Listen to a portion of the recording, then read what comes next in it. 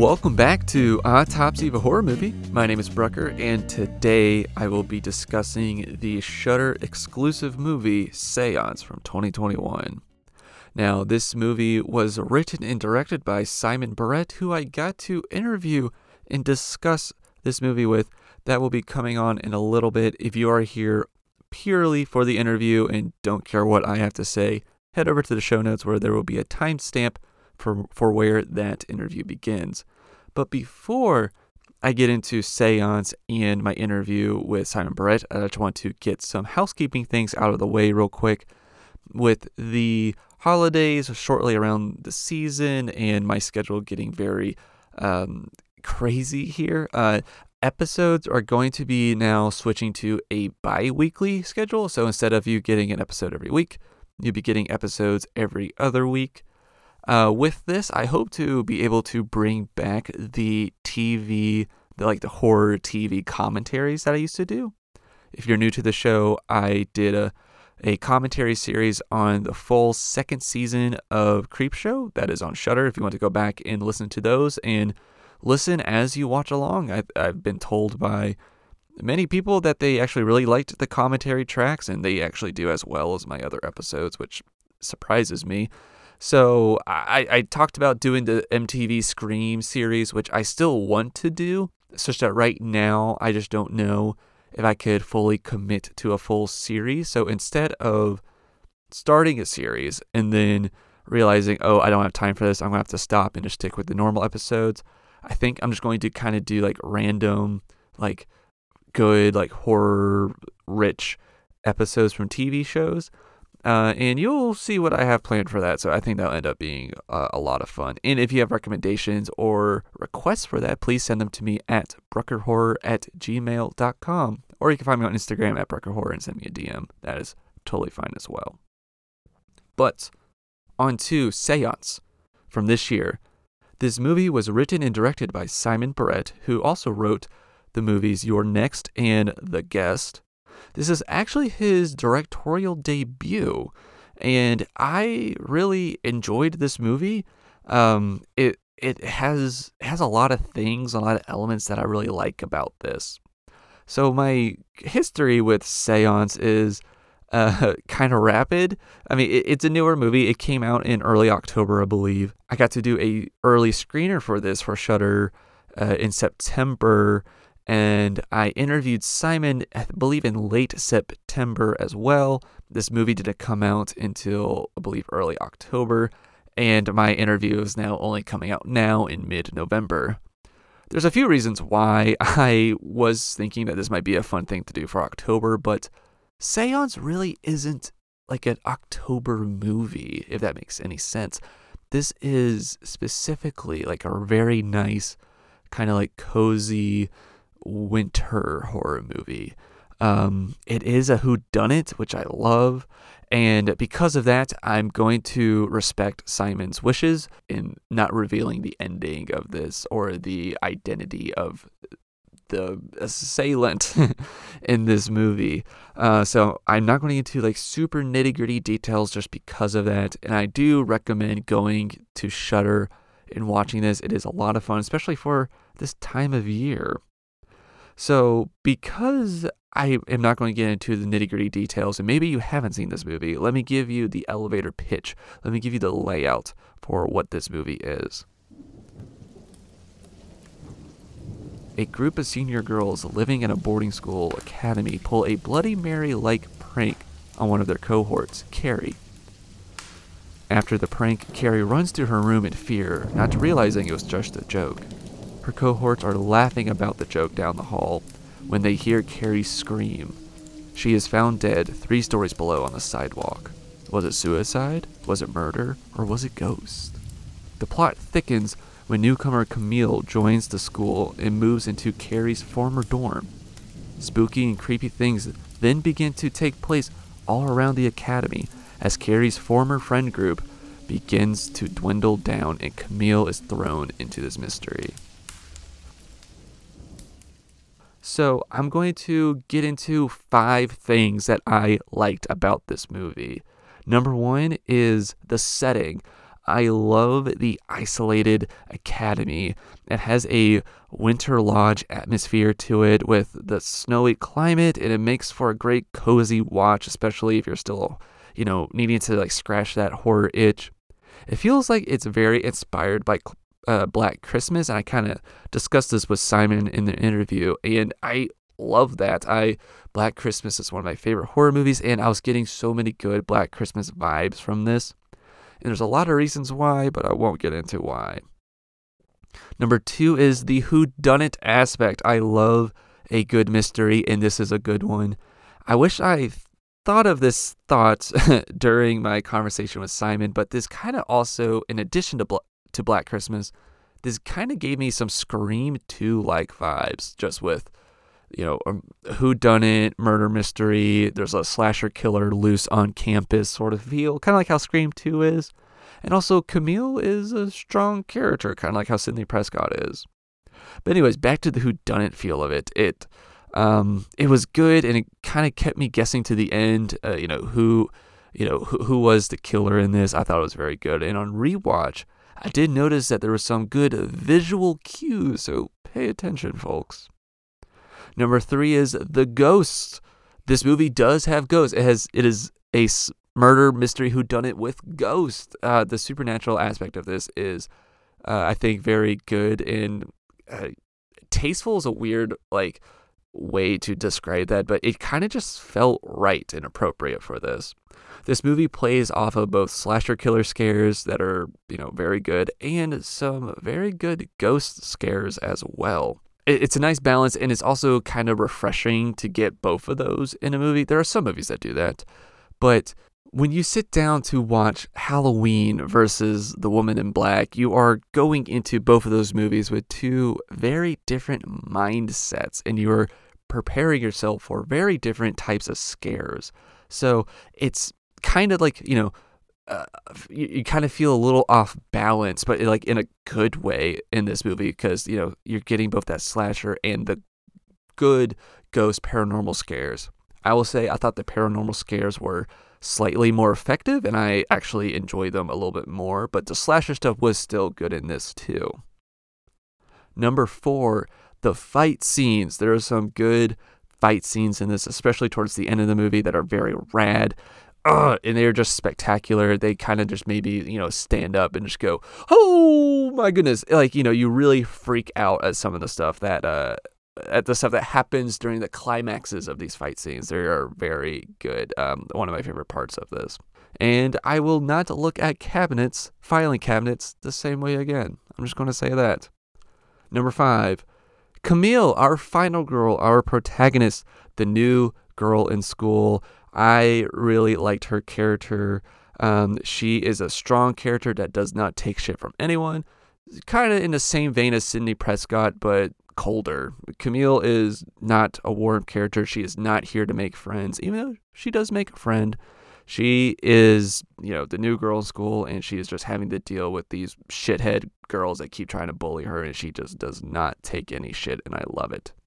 She does get roughed up some, but Camille, it was built for battle and ready to take on anyone.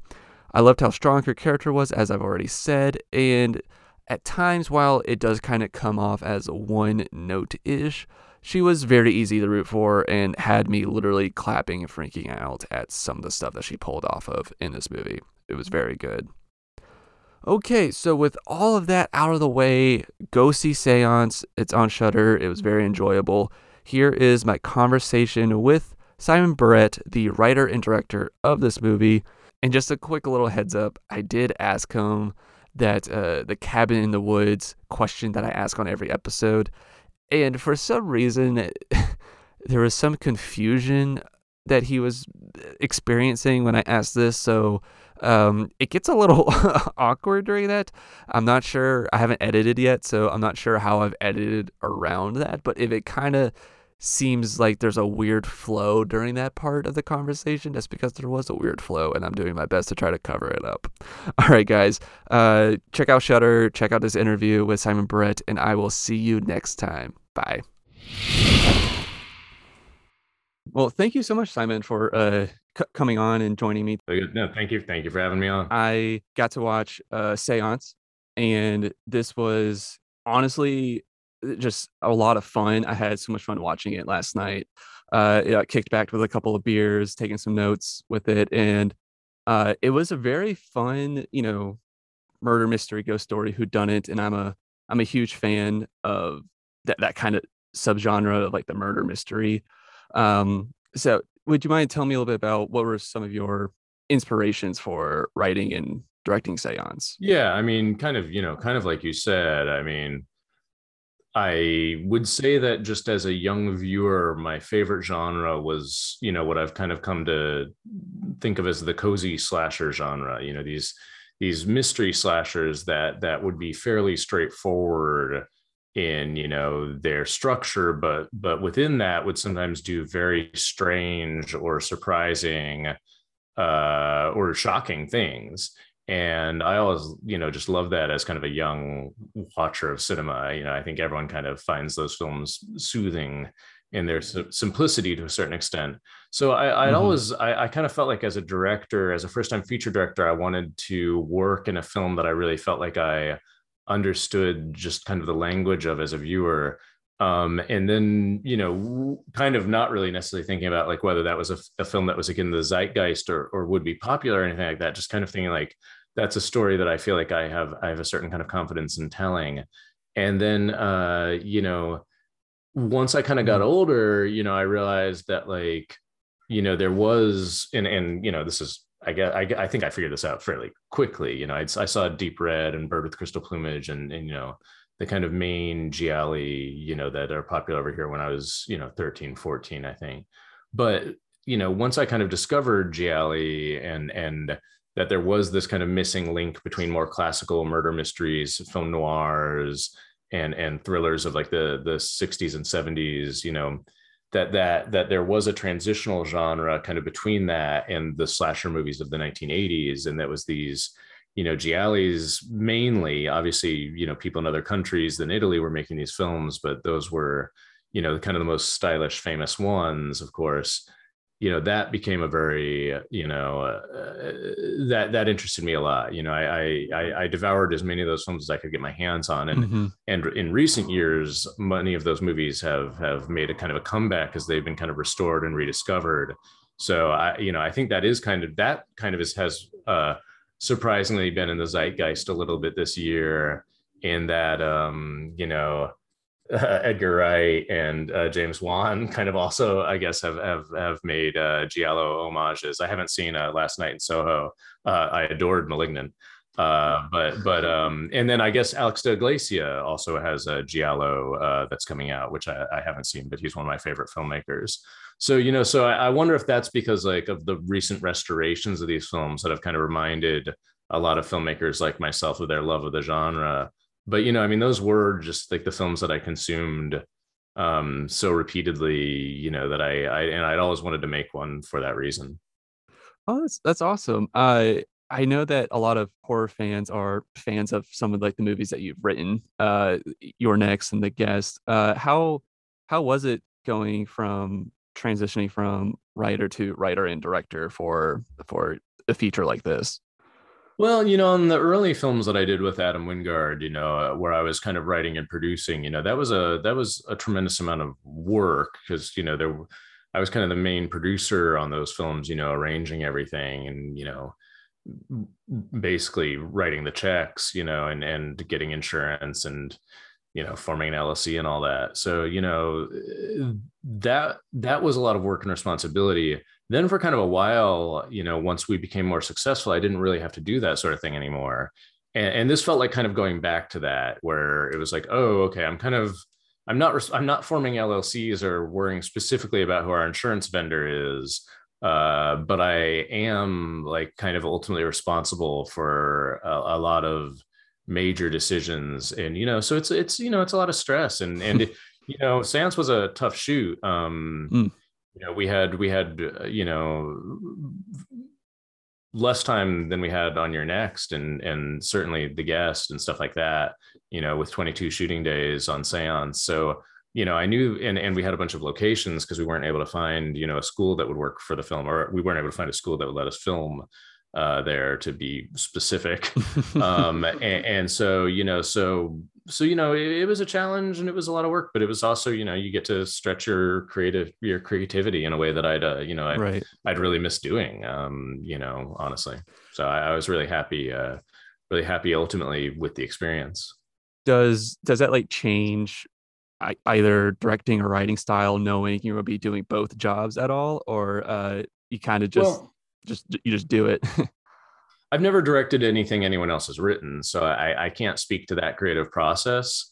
But when I write for myself versus another director, it's different because I don't work like normal screenwriters. When I write something for someone other than Hmm. myself, I'm specifically writing it for Adam Wingard.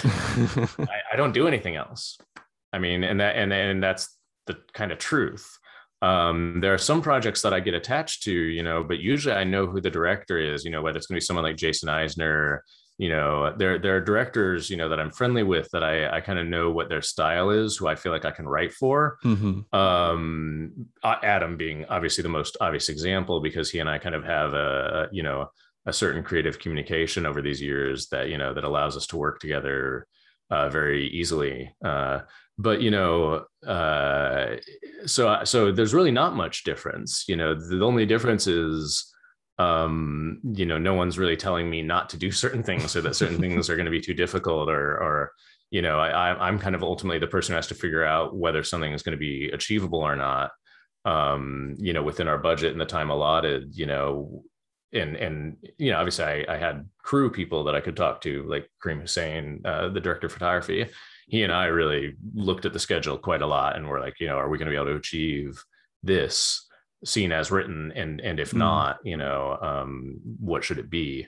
Especially once we got into filming on Seance and we realized we were barely making our days, and I didn't have any allotment for overtime on that film, Mm. especially with our locations. We were moving on so often that there was no way to go back and get something.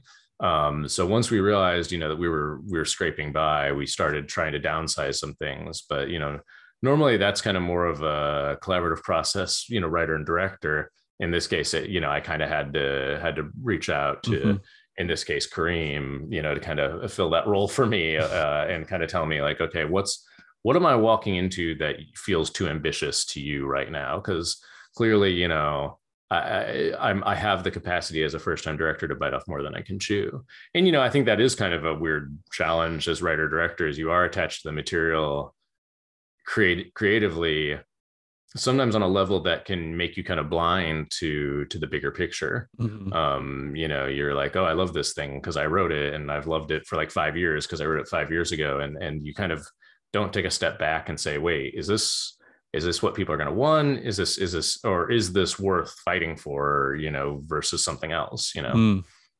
Uh, were there like any sort of like moments of realization like that for Seance? Like any sort of like set pieces that Oh, you did want to include but just couldn't?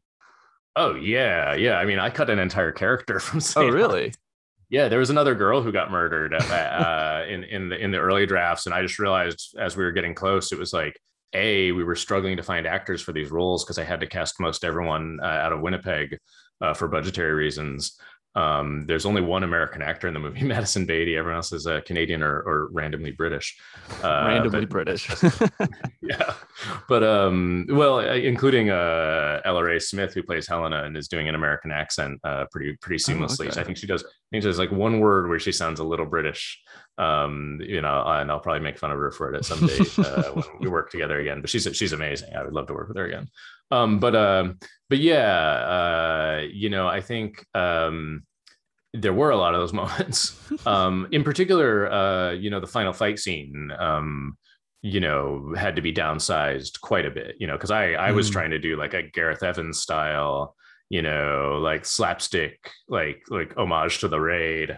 And kind of forgetting that like they had like 100 shooting days and I think they had on like the Raid 2 and stuff like that. I mean, they might not have huge budgets on those films, but they shoot for several months. And I had like a couple of hours to get that whole scene kind of ultimately.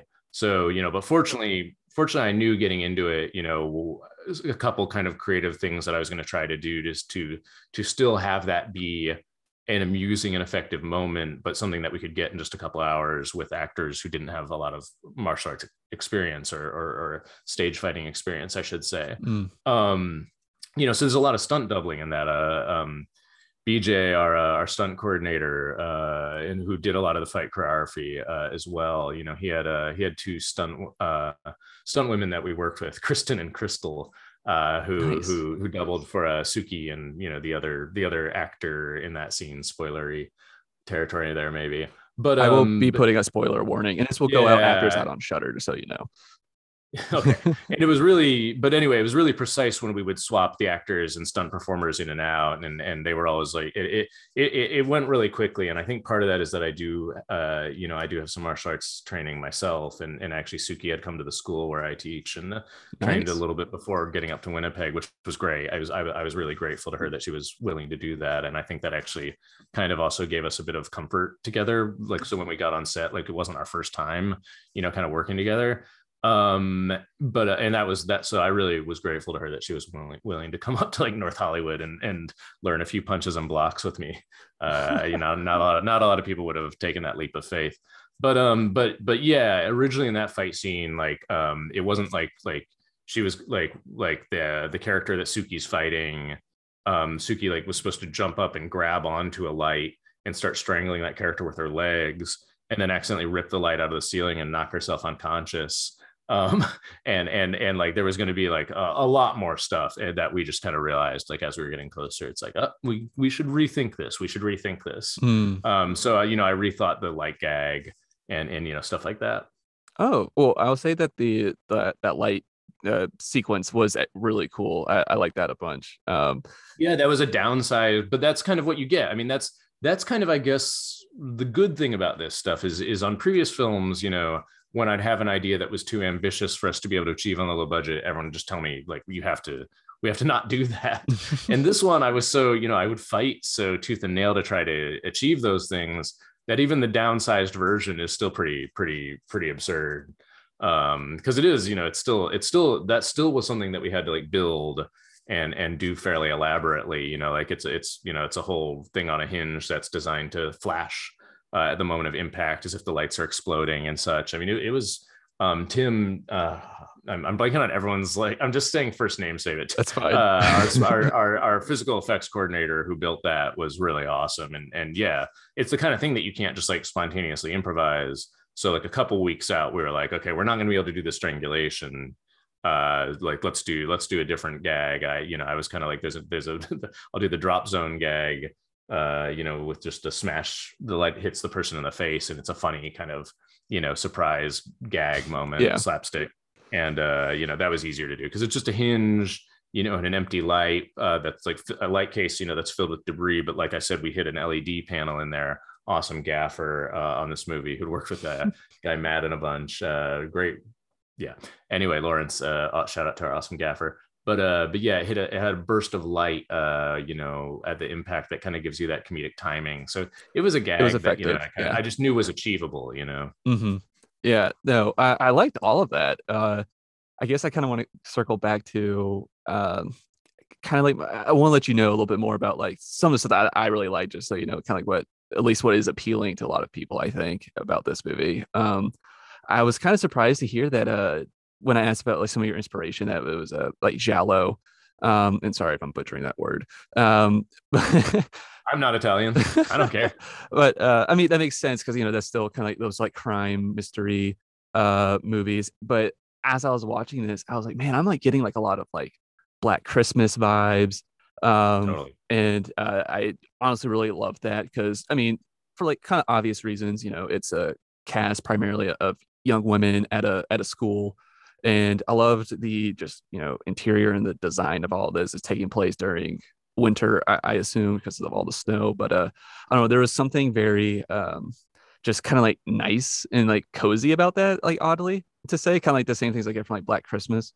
Absolutely. Yeah. And yeah. It was it was kind of fun to like emotionally go back through some of that. Totally. Yeah, I would say that like when I mentioned, when I said that like there were a lot of films that were non-Italian that were kind of doing the giallo proto slasher Hmm. thing, specifically Bob Clark's Black Right. Christmas, is one of them. I mean, I think most people, that movie kind of is to slashers what like Alien is to sci-fi horror or whatever. It's just like this seminal film that just feels like it comes almost out of nowhere. Right. It just like creates a new genre. And now we can look at like a lot of movies that did kind of similar things, Blood and Lace, and obviously there were gialli, prior to Black Christmas, obviously Blood and Black Lace. Not to get to Blood and Lace, which is the other film that I mentioned, two different movies. That was a little confusing what I just did there. I'll try to think of a third film, but I can't. At any rate, but yeah, but Black Christmas for sure is a film that I've watched dozens of times, and actually I even have a fondness for the 2006 James Wong Black Christmas and Oh, Sophia okay. Tappal's recent remake as well. I'm just kind of I enjoy that premise and Hmm. that setup. There's no beating the original, and the Right. original is also, I think, a fairly fascinating and brave film in the way it treats its characters. Absolutely. It's doing it treats them very respectfully, and but nonetheless they're very fun and clear, and I've always loved that. I've always loved that relationship and just the vibe of that film. So yeah, I mean, that was one of the reasons I wanted to film in Winnipeg. When I realized the time of year we were going to be shooting, because Seance didn't necessarily have to take place during the winter. In fact, considering it's a new student coming to school, it was I kind of conceived it for the fall. But whatever, when things come together, that's when they come together. Hmm. So once I realized we were going to be filming in the winter, it was going to be a late November to kind of late December shoot. Canada started to really excite me, and specifically Winnipeg, because we'd get that snow and that feeling, that kind of stark, wintry vibe.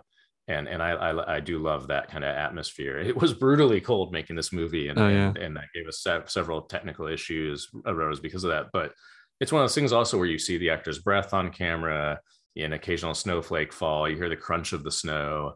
There's an authenticity to that gives you kind of a wonderful atmosphere. But yeah, I mean, you kind of can't compete with the original Black Christmas. It's such a masterpiece, and I think even the way the remakes have been received kind of speaks to that. And so with Seance, obviously I didn't want to try to emulate precisely that sort of tone, but I did want to kind of, if anything, try to emulate that atmosphere whenever I could. That kind of the old Hmm. buildings, the kind of sense of like this is a like classical kind of out of time space, was something I wanted. Yeah, absolutely. And I thought it was very good. I loved it. It's like one of the reasons that I was like hooked super early on into it, just because it was, I don't know. Yeah, well, anytime it started snowing, basically as soon as like the actors were like in makeup, I'd be like, Kareem, like we have to go film snow. Like, I mean, and that's the kind of thing that like, on a 22-day shoot, you kind of don't think about, because we had no reshoots. There was no chance to go get pickups for this movie. Any bit of footage in this had to be filmed during principal photography, which is kind of rare actually. And I didn't even know it was necessarily going to be the case with this movie, but because the pandemic happened right after, it was the case. Mm. There was nothing I could have gone back and picked up, even if we could have afforded it, which I think we maybe could have, but logistically we couldn't. So with that in mind, it's those little shots of like snow falling and stuff that you usually, when you're making a low budget film, you don't get, because you're just trying to get the scenes. Right. But I kind of knew, I was like, well, we need to really establish this, and because it's going to feel weird otherwise. So anytime it would snow at all, we'd go and wherever we were, I'd just be like, okay, if there's a bush over there, let's film snow falling in front of that bush. I was really glad. I think we used every single one. I think we used every single one of those shots except one in the movie. Oh, yeah. I mean, we did a lot of takes of them. It was very atmospheric, and I loved that. It was very easy to be drawn in and just kind of immersed in this story. It was all very effective. Thank you. It's something that I really liked about this is that this plays on so many different types of horror. So we have like ghost story, like urban legends, slasher murder mystery, and of course even like the seance stuff, which is I feel like a little bit separate from ghost stories too.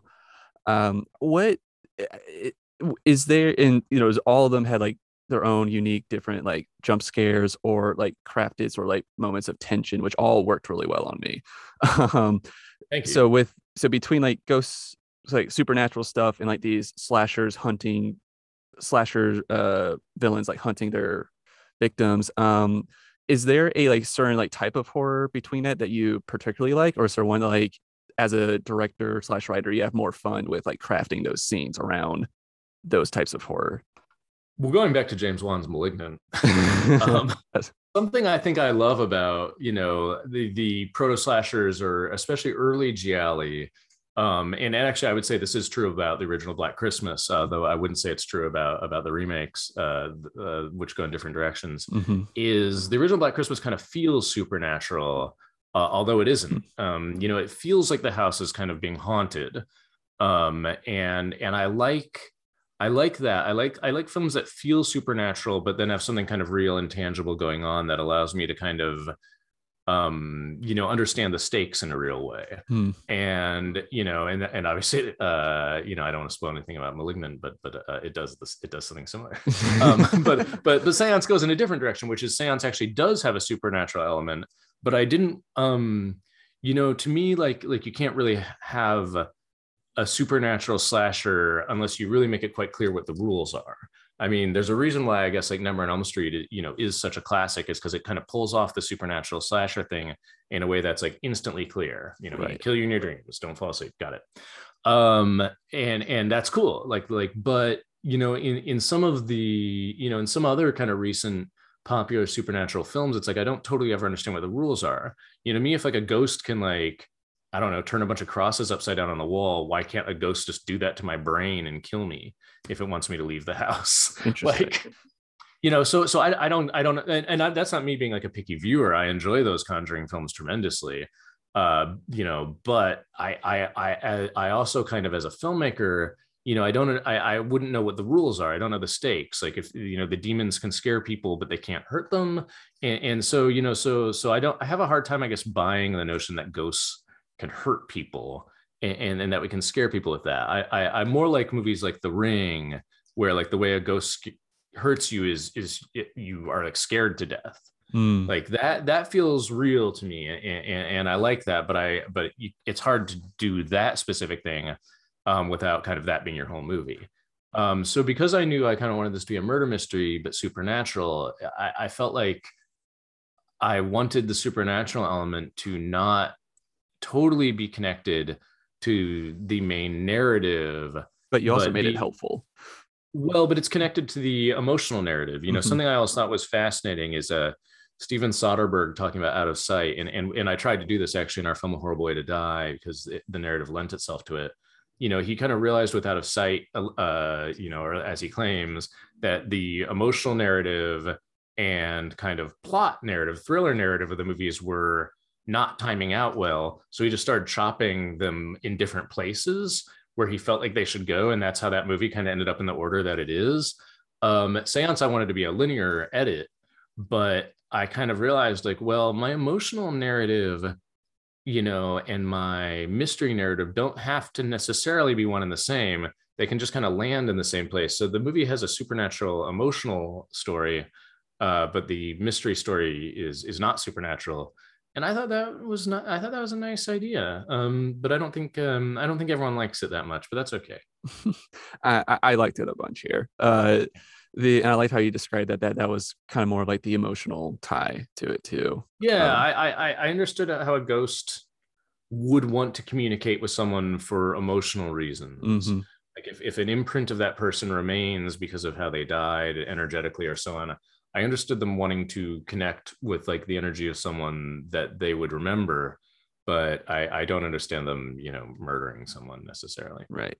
I got one more question for you because we're almost out of time here, and this is how I like to end every episode here. So if you were to pick one movie prop or item to put in the basement of a cabin in the woods to summon the killers from this movie to get you, what movie prop would you want to put down there? Wait. So sorry, I haven't listened to prior episodes. So This question is how I would like to be, is who I would So like to murder. are you familiar with the? But I want to be murdered. I'm familiar with Cabin in the Woods. Yes. So if you Okay. were to pick a movie prop from here to put down there, Murdering me. well, anyone that finds it. Oh, no. Oh, so they're murdering other people. Yeah. Okay, that's a very different question. This question is really confusing to me. So again, I'm not being murdered in this scenario. No, you're not. Just a movie prop that would. A movie prop, but not from any film. So I can't pick Silent Night, Deadly Night 5, The Toy Maker. No, just from Seance. What I can only pick Seance. Yeah. What prop I would want from Seance? Yeah, to be added to the basement in the Cabin in the Woods. There's not that many props in Seance. So I can really only go with one of the two masks. Yeah, I was going to go with like the planchette that. No. I never want to see that thing again for the rest of my life. I don't want to think about it, and I don't want to see it. I don't want to talk about it. I don't want to think about it. It was so difficult to film that thing, and I should have spent more time putting it together and constructing it. But I wanted a lipstick planchette, and we got one. But that thing was a nightmare. That poor Madison Beatty had to like operate in all those scenes. But and actually, I handed it over to Stephanie Sy for one of the scenes because I just started to feel too bad for Madison. No. I think it would be the copy of Wuthering Heights that gets stabbed with the switchblade in the final fight scene. But I'll share a little bit of fun trivia and let you know that that's actually just the cover of Wuthering Heights. The actual book is a Downton Abbey photo book that had Dan Stevens in it. And the only reason for that is that we found a bunch of them in a box on like on clearance somewhere. And we were able to, so that was our prop book, was the Downton Abbey photo book, which always made me happy because it felt like Dan was on set. Well, that's fantastic. Well, thank you, Simon, so much for your time, and congrats on Seance. I think people are going to really like it. Yeah, and I don't think people should dismiss what I said about Silent Night, Deadly Night 5, The Toy Maker either. Absolutely. Not so easily. They should think about that. Thank you again, Simon. Thank you. Thanks for having me.